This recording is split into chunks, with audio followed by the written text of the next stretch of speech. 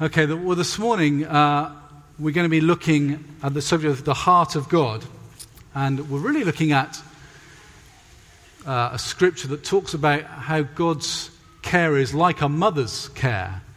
And so we'll get to that in a minute, but it's obviously a tricky week to speak on, particularly after all that's happened in London this week. And actually, for me, it flashes back to, I actually spoke here back on the weekend after September the 11th. And I remember thinking it's very tricky to have the right words to say after such an awful attack. But I think we should say something. And I just wanted to say, I think, as we look at this scripture, God is deeply moved when he sees violence like that and hatred. It touches him because it's unjust, it's not right. And I thought, I thought the way that people gave tributes to that police officer, Keith Palmer, I thought that was excellent, and all the medical staff who went to his help. Amazing. Those people are showing God's love, compassion of God in their daily lives when they care for those who are hurt and injured. So I just want to think that our thoughts and prayers go out to all those who've lost people this week. But I thought about speaking on this subject actually sometime last year when we talked about what we're going to do, and it was apparent that Mother's Day was a gap, and when we're going to shoehorn Rob in, well, I suppose we could do it on Mother's Day. He's got to do one sometime. So this verse came to mind, and it's something that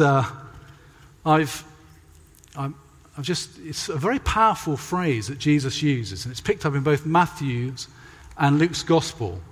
And this is the verse here, and it's I've taken the one in Luke, and it says this. So this is Luke chapter 13, verse 34.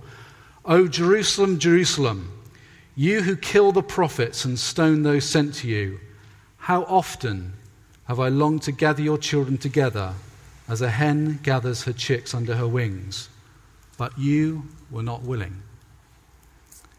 And it's a powerful statement about the heart of God. This phrase, "how I have longed to gather you as a hen gathers her chicks."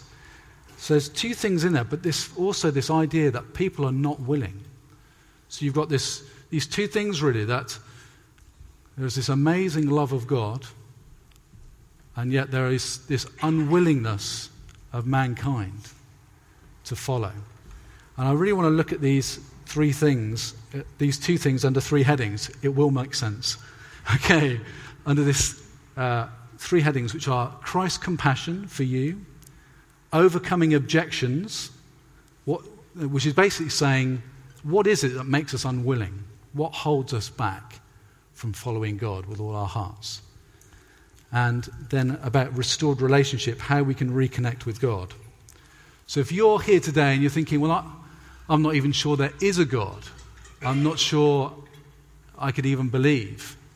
I'm not sure there's some amazing things shared this morning, but for you it just doesn't make sense. Well, hopefully today I'll be able to help you understand how that works, how you can find the love of God for yourself, and it's make a transformation to your heart and to your mind. So first of all then, Christ's compassion for you. And so you see this phrase, "how often have I longed to gather you as a hen gathers her chicks." So when we talk about the love of God, it was amazing, some of those contributions. I mean, I didn't prep anybody. I didn't give any pieces of paper out this morning. But there's some amazing contributions about God's heart, and even some of the songs that Dan chose about how he loves us. But this is really, this phrase, the longing, God longs for us. When it starts, that phrase, it says, "O Jerusalem, O Jerusalem." And it's not, I just want to say, Jesus wasn't British, okay? Have you noticed that? It's a revelation for some at the back over there. Because we lack passion, I think, as a general. We're a little bit subdued. But he says it twice because he's passionate about it. And actually in Matthew it talks about how Jesus looks at Jerusalem and he weeps. He sees how desperate the situation is and he weeps. Now, we're not very good like that. We're a bit reserved. But this is the heart of God in Jesus. He's passionate. "O Jerusalem, Jerusalem, how often I've longed to gather you. And what's interesting is that if you want to know what God is like, you've got to look at Jesus. Jesus is the image of God, and he's also the embodiment of God's love. And what is amazing here, if you just want to think about it, is that he's speaking as God. He's speaking this phrase that you look at. He's saying he's speaking as God because he's taking the viewpoint of God over all that's happened. So it talks about Jerusalem, Jerusalem, you have killed the prophets and sent those messengers who stoned you. So all through history, God had been sending messengers. They were his special people. Jerusalem sort of symbolizes the people of God, their capital. And God has sent messenger after messenger. And the history of the Old Testament, you follow it through, is that they were called into this close relationship with God. So you'll see in the Psalms, quite often it has this idea of coming under his wings, coming into the closeness of God. And so it talks about finding refuge in his wings. And even in Isaiah, it has this idea of that God is hovering over. I came across this, I was amazed, I was amazed. I was looking, because I do all kinds of searching in the Bible when I'm doing a talk. And there's this bit in Isaiah, it says this, like birds hovering overhead, the Lord Almighty will shield Jerusalem. He will shield it and deliver it. He will pass over it and rescue it. So it's like God is watching over Jerusalem. And Jesus then comes and says, Jerusalem, Jerusalem, you who killed the prophets, how I've longed. So he sent these messengers to them. And yet they've got hard hearts. They're not willing to follow. And this is the history of God's people, is that they get close, but then they drift away. They get distracted and they get into error. And God sends a messenger. And these messengers are often not always received willingly. And some were stoned. Not all were stoned, but, some were, I think Isaiah was sawn in half. You get that in Hebrews, that, it's not a good way to go. But, you think Isaiah was some of the things Isaiah says, absolutely amazing. And yet ultimately, he had about 4 kings reign, but one of them decided to wipe him out. So there's this hostility and violence that creeps out in the heart of man. And God is grieved by it. He longs for people to come into a relationship with him. So I thought, just to illustrate this kind of the love of God as a mother hen, I've got some pictures, okay? I was talking to my boys there. They said, what do you like? We like pictures and videos. Well, we've got pictures. We haven't got video, unfortunately. Although there are some very interesting videos on birds defending their chicks, if you've got the time. This afternoon, what shall I do with my afternoon? There's all kinds of interesting videos they're really good at protecting their young, okay? And this is the image that Jesus gives about how he longs for us. So I quite like the top one, that's the one I chose. But this one down here, you see all those legs? They're all the chicks under the mother's control, under the mother's. But it's not just hens. There's more. And I thought, I'll do this for John. He likes his birds. Okay, we know what that is. That's a swan, but isn't that amazing how the swan cares under the wings? Okay, and let's go for the next one. Okay, now they're cute, aren't they? I've no idea what this is. John, you got any idea? A ringed plover. Okay, very good. Round of applause. What about the one at the top there? Anybody? No? It's a bird, okay. And one more, there's one more. Okay, then there's kind of 2 shots. There's kind of they've spread away from the mother, but then they're back safe. So I quite like that. Okay. Now, that's all very cute. But this is a picture that Jesus uses about God's heart for us. That's why I wanted to put those pictures up. That is the heart of God. He wants to protect us. He wants to put his wings over us and cover us. And the best place to be is under his protection. The best place to be. That song about better is one day in your house, better is one day in your closet. The best place to be is close to God. And yet sometimes we wander off. We get distracted. We drift away. But God has made a way that we can come back and know him. But I just want to underline that you cannot overemphasize how much the Bible talks about the love of God. I mean, if you want to teach the Bible, it's all through the Bible is the love of God for people. It runs all the way through. So this is just one example. Psalm 36 says, "How priceless is your unfailing love, O God. People take refuge in the shadow of your wings." There's a quote here from Jerry Bridges I quite liked. "God's unfailing love for us is an objective fact, affirmed over and over in the Scriptures. It is true whether we believe it or not. Our doubts do not destroy God's love, nor does faith create it. It originates in the very nature of God, who is love." So 1 John says, God is love. You want to know what God is like? God is love. God is light and God is love. There's the two God is statements in the Bible. I like to keep it simple for myself. God is love, God is light. He's holy, but he is loving. And we can come close to him. We can know his love in our hearts. And mothers, I think, are much better at demonstrating the certain aspects of God. It says in Genesis that we are made, male and female, in the image of God. Okay? We're both made in the image of God. So it's not that men have got all the attributes or women have got all the attributes, but together we're made in the image of God. Yeah? And I think women so often are much better at demonstrating the compassion, the tenderness, the kindness, the patience, the love of God than men are. I mean, it's just the way it is. And, you know, it was funny. I mean, I don't think men are very good at appreciating their mothers. Is it just me? Or...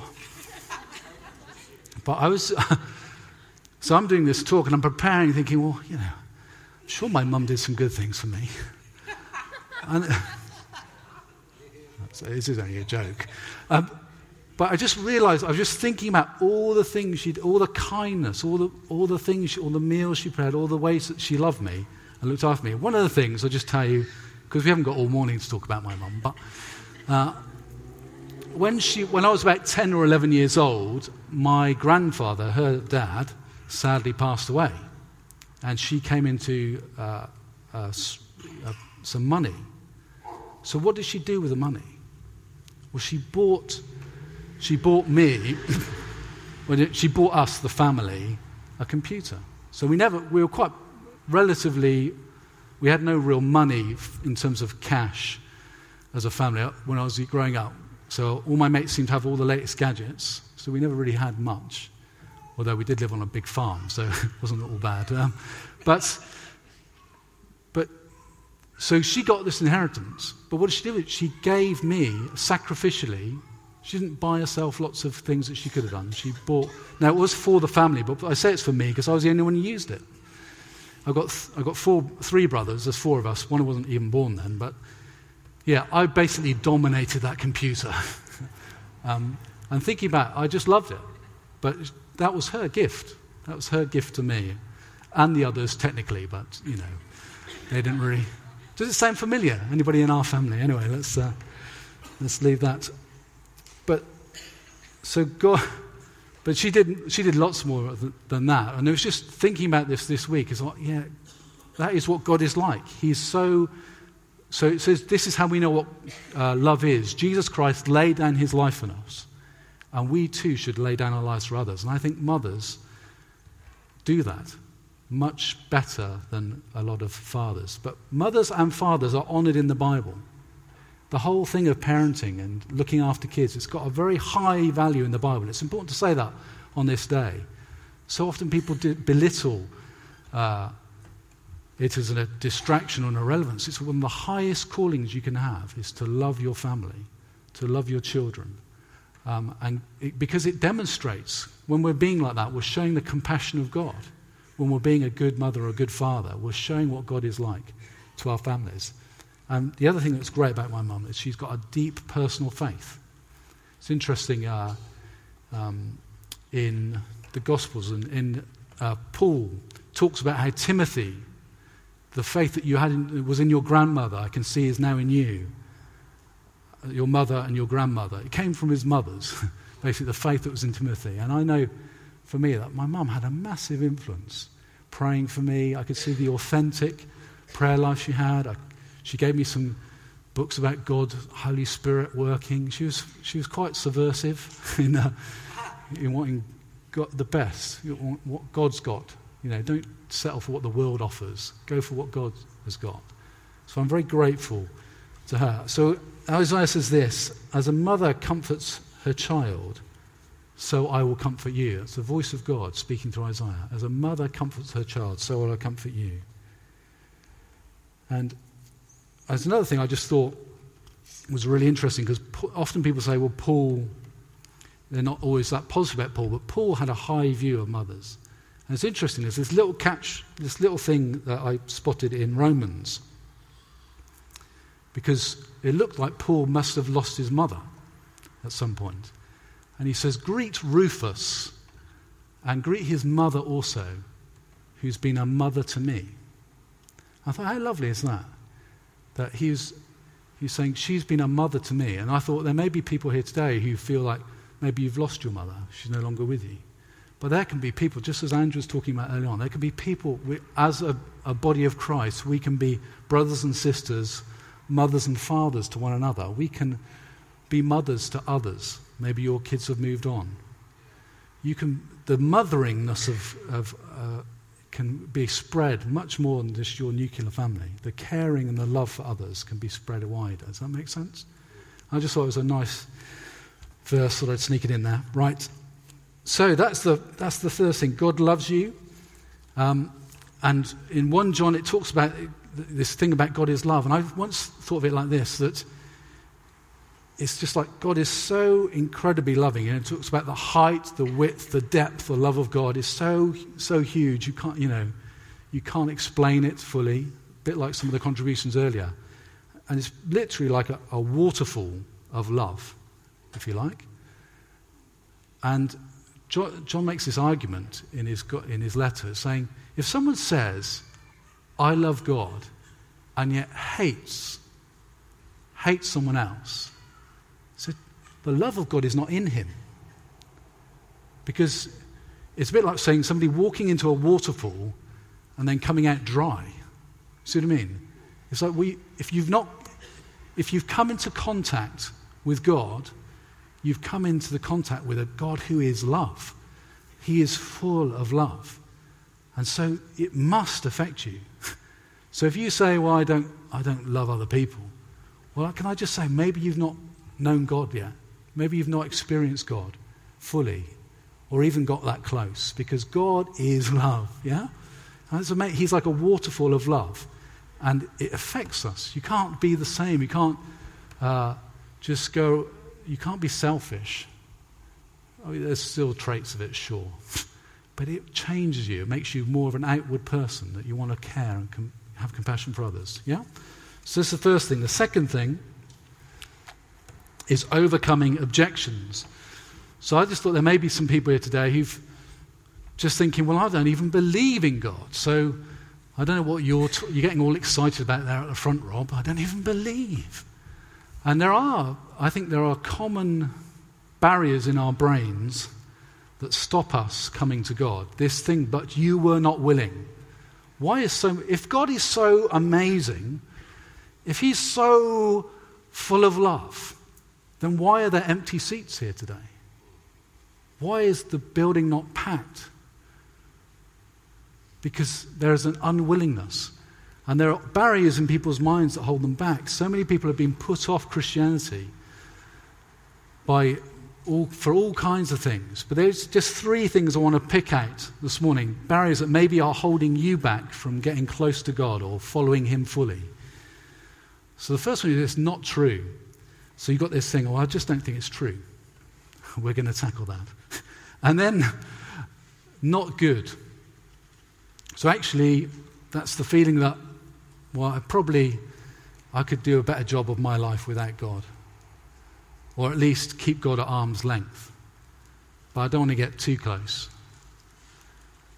Or not now. And there's all kinds of reasons that people have. Well, maybe when I'm a bit older, a bit sort of thing. So let's go on to the common objections in terms of not true. Now, I know that's a long list, okay, and time is short, so I'm going to whiz through these. But if you're genuinely thinking, well, I'm not sure it's even true, can I just bear with me a few minutes? I just want to give you some common, just helpful ways that you can show that God is true, Jesus is real, that it makes sense intellectually. This is not everything, but it's just a few things I wanted to share for anybody struggling. So, first of all, the common objection in people's minds is, well, science says that we can explain the universe without God, therefore God doesn't exist, therefore, we don't need Christianity anymore. And that's a really strong... I was listening to the radio the other day, some guy was waffling on about how, it's all a construct, religion is a construct of the mind, we're just, that kind of thing. It's very, very common. It's quite persuasive and pervasive, quite like that word, in our world. But does it make sense? So if you take the fine-tuning of the universe, this is the discoveries, particularly in the last few decades, where people are looking into the various cosmological constants and all the numbers that make our world live. Now, this is too complicated to explain in a short time like this morning. But basically, the universe is so fine-tuned for existence that people, rational scientists, to try and explain the huge probability, have now said, well, we need to have this idea of a multiverse, because the chance is so astronomical that it's by chance that we need to create something that creates the chance. So they have this idea of multiverse, that at the beginning of time there were lots of different universes being created, because only that can give enough probability. See what I mean? That's how amazing it is that you're alive today, is the fine-tuning of the world and how it's made. So that, if you want to look that up, if you've got questions about that, read around that subject. It's quite an amazing thing. You can say to somebody, well, chance just doesn't work. It does not work as a reason for why we're here. So that's the first thing. And then the second thing that I would really draw people to is the historical eyewitness accounts. So the New Testament is presented as eyewitness accounts, historical eyewitness accounts. It's not myth or something that's grown down through the years. And so if you go to the next page, we'll have to flick back in a minute if that's all right. If you go to the next slide, this is just the introduction. The next slide. There we go. So this is just the introduction of Luke. And it says this: many have undertaken to draw up an account from eyewitnesses, etc. With this in mind, I have carefully investigated everything from the beginning, and I too decided to write an orderly account for you, most excellent Theophilus, so that you may know the certainty of the things you believed. Now, Luke writes like this. He's very, very detailed. He gets right into detail on everything, because he says, I want you to know it's true. So interestingly, he seems to know more about the birth of Jesus than any other gospel writers, because it looks like he probably interviewed Mary. He wanted to find out, was it true? And so they're writing what eyewitness accounts. And if you read it with an open mind, it's very difficult to get away and think, well, how can all this be made up?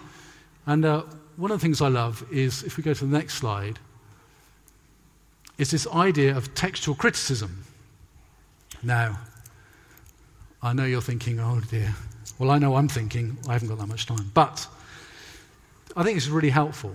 When I understood this, it really helped me realize how true the Bible is, and the New Testament in particular. So, what you've got there on the column on the left are different historical works, okay? Some of you, if you've done the Alpha course, you may have seen this in the first week. But you've got different historical works. Then you've got the date at which they're written. Then you've got when's the earliest copy that we've got. Yeah? So it could be maybe 1,000-year gap has happened between when they wrote it and the earliest copy we've got. And then how many copies are there? Okay? I can see some puzzled faces. But basically, what it shows is that there is a very, very short gap for the New Testament, and that there are just ridiculous amounts of copies. So if I explain it like this, if I write the Gospel of Rob this morning, okay, in this room, so Rob was a great person, or, whatever. You can imagine what it might go like. And then all of you make copies of this amazing piece of work that I create. But then this goes missing. This is disintegrated. But there are hundreds of copies of this original thing. So you can look at all those copies that were made, all of the ones that you made so well, and you can check, do they match? Well, the New Testament, all those copies there that you can have, all the fragments, 99.5% is accurate. There's probably 95% is accurate, and then there's spelling mistakes. Not everybody's good at spelling. But it's not. So it's 95% accurate. But then if you take out just the spelling mistakes, it's 99.5%. So there's a very small amount where people debate about what does this word mean, what does that word mean. So the reason for getting into that is just to say, nobody can say the Bible, what we have in the New Testament was made up by the church through the centuries. It's mythological, it's made up. What we have is what we wrote, what they wrote. You can be absolutely cast iron on that. What we have is what they wrote. So then you have to say, well, is it true? Did Jesus really rise from the dead? And I believe he did. I believe Jesus rising from the dead is the only thing that explains the situation around the New Testament and what happened. It's the only thing that explains the empty tomb, the appearances that they had, the transformation of the disciples, how bold they were in telling people that Jesus was alive. They literally turned the world upside down with this message that Jesus was alive, that they'd seen him with their eyes, that they'd touched him. Even James, the brother of Jesus, I was thinking about this week, even James. So James in the New Testament goes up to Jesus, says, he almost tries to put Jesus off, him and his mother, because he's getting a little bit carried away with himself, all this, reaching this nation. But James sees the risen Jesus, and he becomes a leader in the church. So he goes from trying to stop Jesus to becoming one of his senior leaders in the church. There's probably a family resemblance. So it's quite incredible the way that God turns people's lives around. And that if you want to look more at that, I can recommend you some reading afterwards. Okay, move on. Then there's archaeological evidence. So this is basically, Luke is very, very detailed. And so, for example, he names 32 countries, 54 cities, and 9 islands without historical error. So everything that he writes, all the details are right. Now, I do research for a living, so I can get a bit nerdy. So save me. I will. But there are all kinds of things where people said, I'm not sure Luke was right. And they criticize it and say, well, I'm not sure archaeologically that was right. And then they dig something up and, it really was there. So there's just loads of that stuff. And I can't go into it today. But if you want to read about it, you can. And you can convince yourself that what Luke said, and that's just one of the gospel writers, is true. So there's archaeological evidence. And then, if we move on to the next slide, there's prophecy, the fulfillment of prophecy. Now, for me, this is probably the thing that I think that really clinches it. Because you can't explain this any other way than Jesus was the Messiah and can make an impact in your life. What does that mean? Well, Jesus basically, he fulfills about 300 prophecies in his life. So you've got the Old Testament, and it's written hundreds of years before Jesus came. So you can prove that. Hundreds of years before, and you can prove that. And then Jesus came, and he fulfills lots of things that were said in the Old Testament. Okay? And so some people say, well, maybe he tried to fulfill them. But some of them are things like, where's he going to be born? So, when in the the Gospels it talks about they ask Herod, where's the Messiah going to be born? They say, well, it's in Bethlehem. So they look in the Old Testament, written hundreds of years before, in fact, close to 700 years before, and there's this prophecy about out of Bethlehem will come a ruler. And there's signs like the virgin will give birth, and they'll call him Emmanuel. These are prophecies. Then if you look at something like Psalm 22 or Isaiah 53, there are just so many amazing things that are written hundreds of years before Jesus that he fulfilled. And I'd love with more time to go into the detail on that. But some would explain it like this. It's a bit like, so if you just took 8 prophecies, hang on, where's my watch? Yeah. The point is that it's an astronomical number. Okay, I don't even need to go into the detail of trying to explain it. But the probability is so high, it's like picking out 1 out of 10 to the power of 17, okay? If your head can get that number. That's just for fulfilling 8 prophecies. Jesus fulfilled these prophecies. And I just want to encourage you, there is a lot of truth to Christianity. So anybody who says it's not true, that it's made up, it's gone through, that people are just doing it to please their family or something like that, there's lots and lots of evidence, okay? And I have not got the time to explain everything this morning, and I know a lot of you in the balcony are pleased to hear that. But God loves you, and he has made a way through Jesus that you can know him. And there is lots of evidence. So don't allow this not true objection in your mind to stop you. Explore it. Find books that talk about the evidence. Understand it and prove it to others. And the ultimate one is the resurrection of Jesus. Not good. To just touch these other objections just quickly. Not good. Well, I think this is this thing that people think they can do better with their lives than God can. And it's interesting that quite often some of the most senior people in the Bible initially reacted badly to God. So when Peter first meets Jesus, he says, "Go away from me, I'm a sinful man." So he's reluctant at the start. It says about Paul, "It's hard for you to kick against the goads." And what does that mean? That was when they used to prod the animals. So it seems like God had been trying to get to Paul for some time, and he was kicking against it. He didn't want to follow. So there was a reaction against. And I love the story about C.S. Lewis, who describes himself as the most reluctant convert in all of England. He was thinking a thinking man. He eventually came to the conclusion it's true, but he kind of went, "Oh, I'll do it then." But then he found it was great joy. My point in this is that so many people miss out on what God has for them because they believe the lie that God's ways are not good. Why does the chick wander away? It's interesting, then, in Luke's Gospel, the next chapter, has the story of the prodigal son who runs away from his dad. Why does the prodigal son run away? Because he thinks he's going to have more fun away from God. He thinks there's more fun to be had away from God's blessing. And obviously it all goes horribly wrong for him.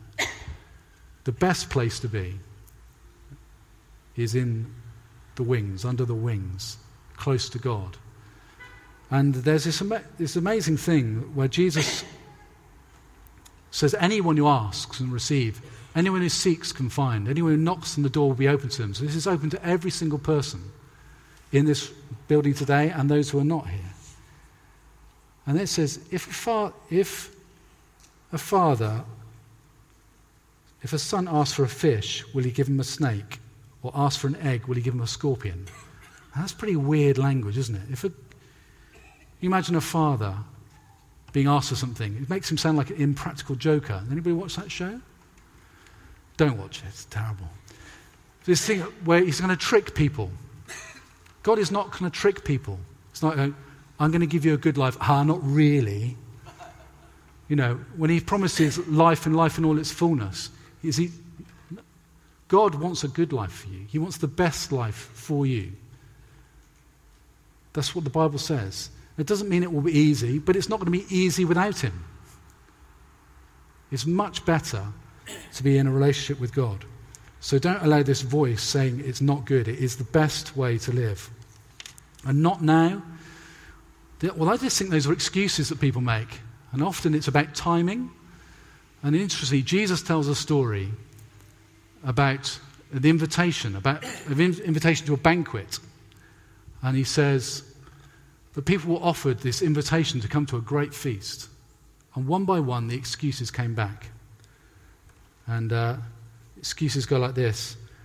I've just bought a field, so I've got to go and use it. Or I've just got 5 yoke oxen. Maybe you've got a Porsche. I guess that could be the equivalent. I've just got to go and try it out. I've just got married. I can't come. There are all kinds of valid things that people use, that obstacles. I was going to follow God, but then that thing happened, and I'm just going to wait till I'm a bit older. I think that's quite a common excuse that people give. I'm just going to leave it. And I just want to caution you, beware of the hardness of heart. Because every time you're rejecting God, you're potentially hardening your heart. Every time God invites you to respond to him, and you say, I'm just not now. Not now. You're potentially hardening your heart. It talks about Pharaoh, how his heart got hardened. He said, just kept saying, no, I won't. I'm going to leave it till I'm older. I'm going to wait. Be careful you're not hardening your heart. God doesn't want you to have a hard heart. He wants you to have a soft heart like him. And I just really appeal to you today, if that's you and you've been putting it off, stop. Because it's a real danger. And this is what happens in this verse, that the people were not winning. Jesus knew bad stuff was coming down the line for Jerusalem. That's why he's grieved. He knows the temple is going to be destroyed, that people without God have got no hope. He's grieved and he wants them to come to that relationship. So this is the final thing then, a restored relationship. Well, how do we get back? Well,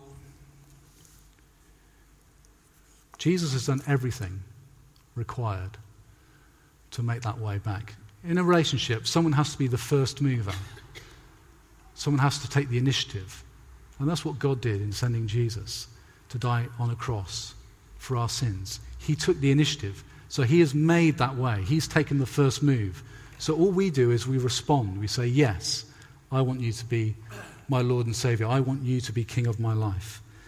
And there's an interesting story in Matthew's Gospel. It talks about a father and 2 sons. It's not the prodigal son, but it's these 2 sons.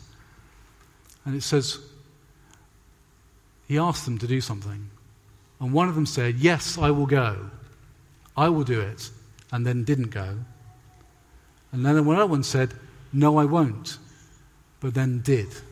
And Jesus asked the question, well, which did what the Father wanted?